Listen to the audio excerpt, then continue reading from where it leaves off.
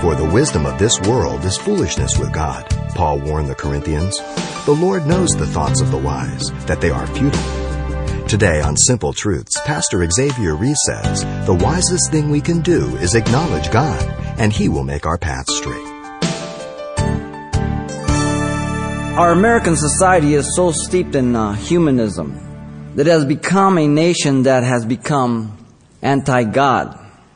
Often we get sidetracked and we say, well, look at all the adultery, look at all the homosexuality, look at all the social violence. All of those are symptoms of the cause.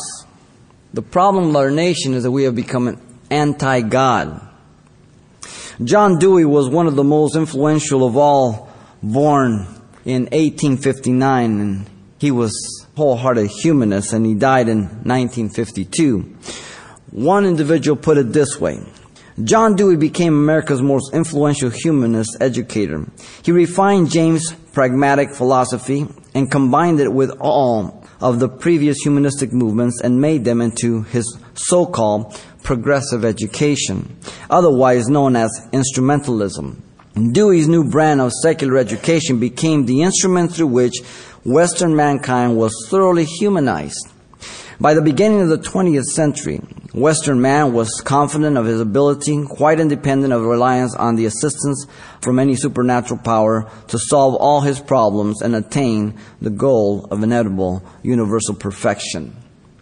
The Humanist Manifesto, number 2, was molded after John Dewey's Humanist Manifesto of 1933. And it attacked God, the Bible, the life of faith as we know it under Orthodox Christianity. Listen to just a few of the quotes of the second manifesto here. Promise of immortal salvation or fear of eternal damnation are both illusory and harmful. They should be condemned. They perform a disservice to the human species because they distract humans from present concerns, from self-actualization, and from rectifying social injustices. What a lie. The manifesto asserted in a hollow way that the good life is here and now. Indeed, he says, quote, reason and intelligence are the most effective instruments that mankind possesses. Few in America have escaped the influence of humanism. What a picture of today. To deny the need of sin to be put away is to denounce God as a liar. That He came for nothing, He really didn't have to. That He died in vain, He really didn't have to.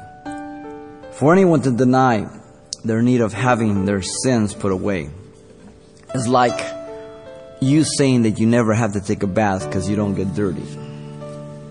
Try it out first on your wife or husband, see if they buy it.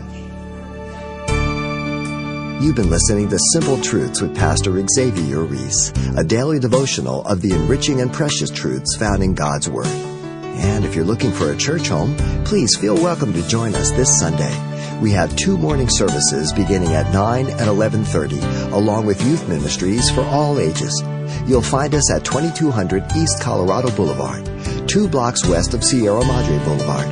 For more information, give us a call at 800-651-8352 or log on to CalvaryChapelPasadena.com for times and location.